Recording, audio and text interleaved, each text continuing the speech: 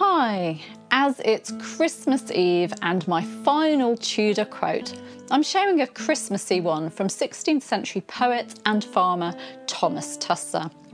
In his poem Christmas Cheer, Tusser wrote of the ingredients of a good Christmas. Good bread and good drink, a good fire in the hall, brawn, pudding and souse, and good mustard withal.